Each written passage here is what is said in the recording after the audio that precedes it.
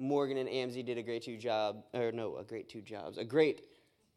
2 jobs. Great job the past 2 weeks. Preaching on this, I'm going to finish it up tonight. And I'm talking about passion. And therefore, I need you guys to be passionate. Because if you're passionate while I'm talking about passion, then I'm going to be more passionate talking about passion. And then it's going to be a better talk about passion. Ipso facto, passion. All right, so are you guys prepared to do that? Can you guys be pumped and passionate? I know we just had a tender worship time. And it was sweet and it was soft. And Amzie had the little guitar going, and the Holy Spirit came down like a dove, and we were all just chilling. But now, I need you guys to be pumped up and passionate. Can we do that? Can we make that transition? Okay, first order of business. I need Zod to be passionate. For Ministry of Helps, to open my water bottle for me. Oh, it was already open? Oh, I'm embarrassed. That's embarrassing. That's fine. Okay, no, I don't need that. You can give it to me, though. I'm just stalling because I don't know how to start. Is that cool? Is that weird? Okay. So we're going to talk about passion or pressure. That's been the series that we've been talking about. Amen? You guys ready to jump into it? We're going to start out with a scripture in the book of Revelation. How many read the book of Revelation? There's all kinds of crazy things that happen in the book of Revelation. There's all kinds of crazy locusts and animals and horses and 10-headed beasts with horns and everything. So read the book of Revelations. It's really cool. But we're going to read I cannot say Revelation tonight. Did you hear me try to say it 4 times?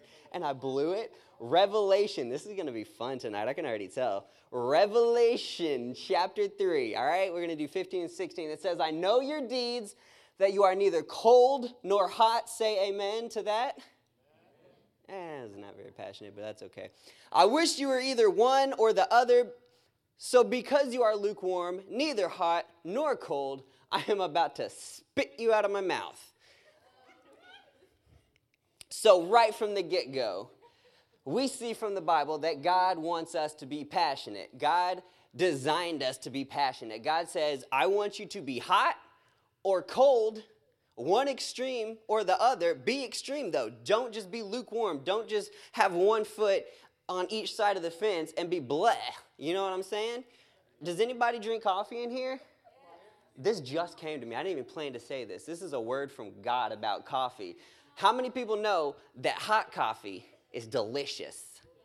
And iced coffee is delicious. But when you leave your coffee sitting out and it gets lukewarm and you take a drink of it, what do you want to do? Spit it out because it's disgusting.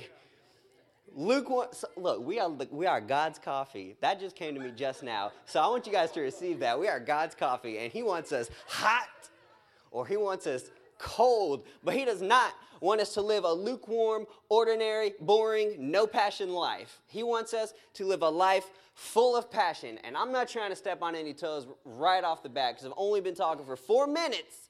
But I want you guys to really take this to heart because I'm up here on Sundays and Wednesdays and I look out and I can see there's people that are hot and cold.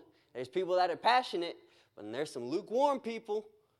And let me tell you, that's the people that are going to get spit out. Come on. So ask yourself, am I lukewarm? Am I showing up to Quarry and sitting during Pap's message lukewarm? Am I passionate or am I going to be lukewarm? That's the question for tonight, for my whole service. I want y'all to be hot or cold, amen or boo, but don't be lukewarm. I don't care what y'all say, but I want you to say something. Amen? So God designed us to live a passionate life. Be hot, be cold, be something. Don't be lukewarm, or you will be spit out. Amen. How many people do not want to be spit out by God? Amen. Okay, we are God's coffee. Okay, so we're going to talk about passion tonight and being passionate and not living a life of pressure and lukewarm mediocrity. How many people do not want to have a lukewarm, mediocre life? Raise your hand. I'm going to make you guys raise your hand a lot tonight. I love it. Okay, so I'm going to read another scripture, and this is from the book of John, and that's a short one, and I can pronounce it tonight. The book of John, chapter 2, verse 15. Now, this is Jesus. How many know we are supposed to live like Jesus? We are supposed to model our lives after Jesus. So let's read this story of an event that happened in Jesus' life. It says, Jesus made a whip from some rope and chased them all out of the temple. He drove out the sheep and cattle, scattered the money changers' coins over the floor, and turned over their tables. Say amen. I'm going to turn this table over. That's not going to happen. Then going over to the people who sold doves, he told them, get these things out of here. Stop turning my Father's house into a marketplace. And his disciples remembered the prophecy from the scripture that says, passion for God's house will consume me. Say amen. Passion for God's house. And that's what I want to talk about for a second, because this is a story, and Jesus had just started his ministry. He did one miracle so far, water to wine, and then he went straight into the temple and went nuts, because people were coming and selling stuff in the temple and using it to try to make money in the house of God, and Jesus wasn't about that, because that's not what the house of God is for. And we see he's so passionate for the house of God that he comes in with a whip and turning over tables and letting doves fly free, and everyone's looking, and then his disciples remembered a prophecy from the book of Psalms that said that passion for my Father's house will consume me. Amen. And so since we're supposed to model our lives after Jesus, we are to be consumed for our Father's house, which is the church. Amen. Amen. So we are to live our lives passionately for God, and passionately for his house. We're to show up, church is supposed to be something that we are passionate, not that we just come and we sit through and we endure it and it's over and it's finally, because I was hungry. Church is something that we should be passionate and excited about, because great things happen in the house of God if you show up with the right attitude and you show up passionate and expectant. And so I want to talk about a parable that Jesus gives us in Matthew 25, and I'm not going to read it because it's long, but I'm going to give you a quick paraphrase, a Pappy paraphrase. Somebody say amen for Pappy paraphrase, and I'm going to take a drink. Okay, thanks 3 of you for saying it. So basically, Jesus is telling this story, and a parable is something that Jesus tells. It's a story that Jesus told to help you better understand a topic. And he tells this story. It's called the parable of the talents. And essentially, there is this master, and he had servants, and he was going on a trip, and he went to one servant and said, here's 5 talents, or essentially, money. Here's, 5 talents for you, to another one, 3 talents for you, and to the last one, 1 talent for you.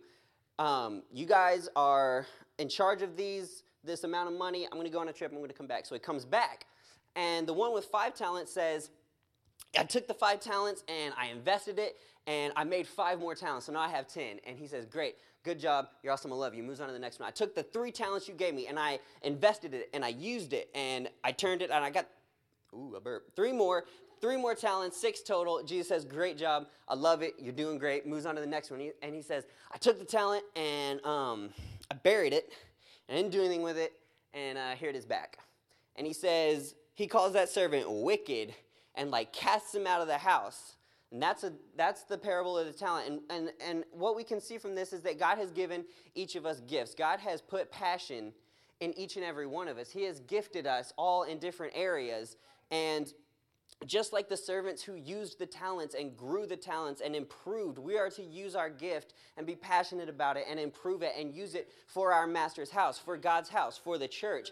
The one servant with the 5 talents, he was passionate about it, and he invested it and used it wisely, and it grew, and he got 5 more talents, and his master was pleased. But the one with the 1 talent, the reason that he gave for not doing more with his talent is, I was afraid. I knew you were a hard master. I thought you would be scared, or I was scared that you would be mad if I lost your talent, so I buried it, and here it is. That's pressure. He didn't use his talent because he was pressured, because he was under fear of his master. And so when we're living under pressure and we're just showing up because our parents make us, or because, I got to go to church, and we're not using the passion and the gift that God gave us, we're the same as that servant who was under pressure and under fear and just buried his talent. And that does not please God. That is not what God created you for. That's not what God designed the church experience to be. He gave you all gifts and passions, and those are to be used for your Father's house and for the church. So the gifts that are inside of you are to be used here. And just as an example, I am really passionate about music. I love music. I play music. I write music. I listen to music. I go see music. And God has gifted me with that. That has nothing to do with me being good at guitar or anything. That's because God has put that inside of me. And instead of going out and using it, playing out in, a band or just doing whatever, I'm bringing my gift and using it for God. I'm bringing my passion and using it for the house of God. And everybody has something that they can use. Everybody has a specific part and a specific passion that they bring to the table when it comes to the house of God. And using it outside of the house of God is a waste. That's not what it was designed for. And so, PJ, Pastor Jordan, whom I call PJ in our private hangouts, he talked, if you guys remember a while back, about finding your passion and asking yourself questions like, what am I good at? What do I enjoy? What do I love doing? If I could do anything for the rest of my life and money was not an issue, what would I do? What is something that comes easily to you that is difficult for others? If you ask yourself these questions, you'll be able to put your finger on your talent or your gifting or, the passion that God has placed in you. And it's not there just for you to have it or to, use it at school and, do all these school activities and, use it all there. He's put that in you to use in his house and to build his house and to come into the church passionate about using your gift. Another drink. But that's why I'm excited to serve at church, because a lot of people come, especially in the ministry of helps, Ms. Debbie's got me in the preschool again. I got to show up early again. But that's not the attitude that you're going to have if you're bringing something that you're passionate about to the house of God. So, something else I want to talk about is why we should live a life of passion and not pressure. Because if we're being honest, it's easier to live, just kind of a lukewarm, generic, basic life. You don't really have to do anything. You just kind of coast. It's easy, right? And it's easy to fall into that pattern. But like I said earlier, we weren't created to be lukewarm. We weren't created to live under pressure. And when I say under pressure, I know it, for a lot of us, especially when we're young, there's that pressure from our parents to come. You're going to go to youth group. You're going to go to church. You're going to read. You can't play Xbox till you do your 10 minutes in the Bible and 10 minutes of praying. Anybody have rules like that? No, just a couple of us. I had a rule where I couldn't play Xbox or watch TV until I spent 10 minutes in the Bible and then 10 minutes praying. And I was always like, read it. It was pressure. I didn't want to do it. I didn't get anything out of it. It didn't do me any good. I just did it. But we weren't created to live like that. The Bible says that the Bible compares us to clay, and it calls God the potter.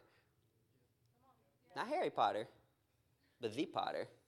And if you know anything about how pots are made, which I do because one time in elementary school, before I was homeschooled, they had a potter come, and we watched him make a pot. It was boring. But so basically they have a wheel, and they put the clay on the wheel, and the wheel spins, and they start to shape the clay, and they begin to create whatever it is they're making, a vase or a pot or whatever.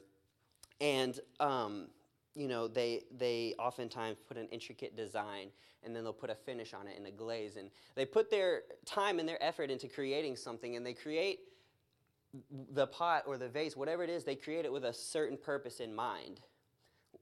This is going to be decorative. This is going to hold flowers. This is going to hold water. We're going to put, sand in it. I don't know, whatever you use pots for, whatever you use urns for. We're going to put somebody's ashes in it.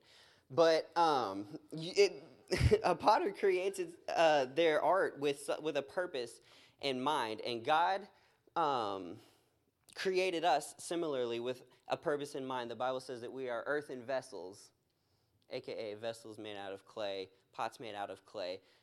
God being the potter. And so when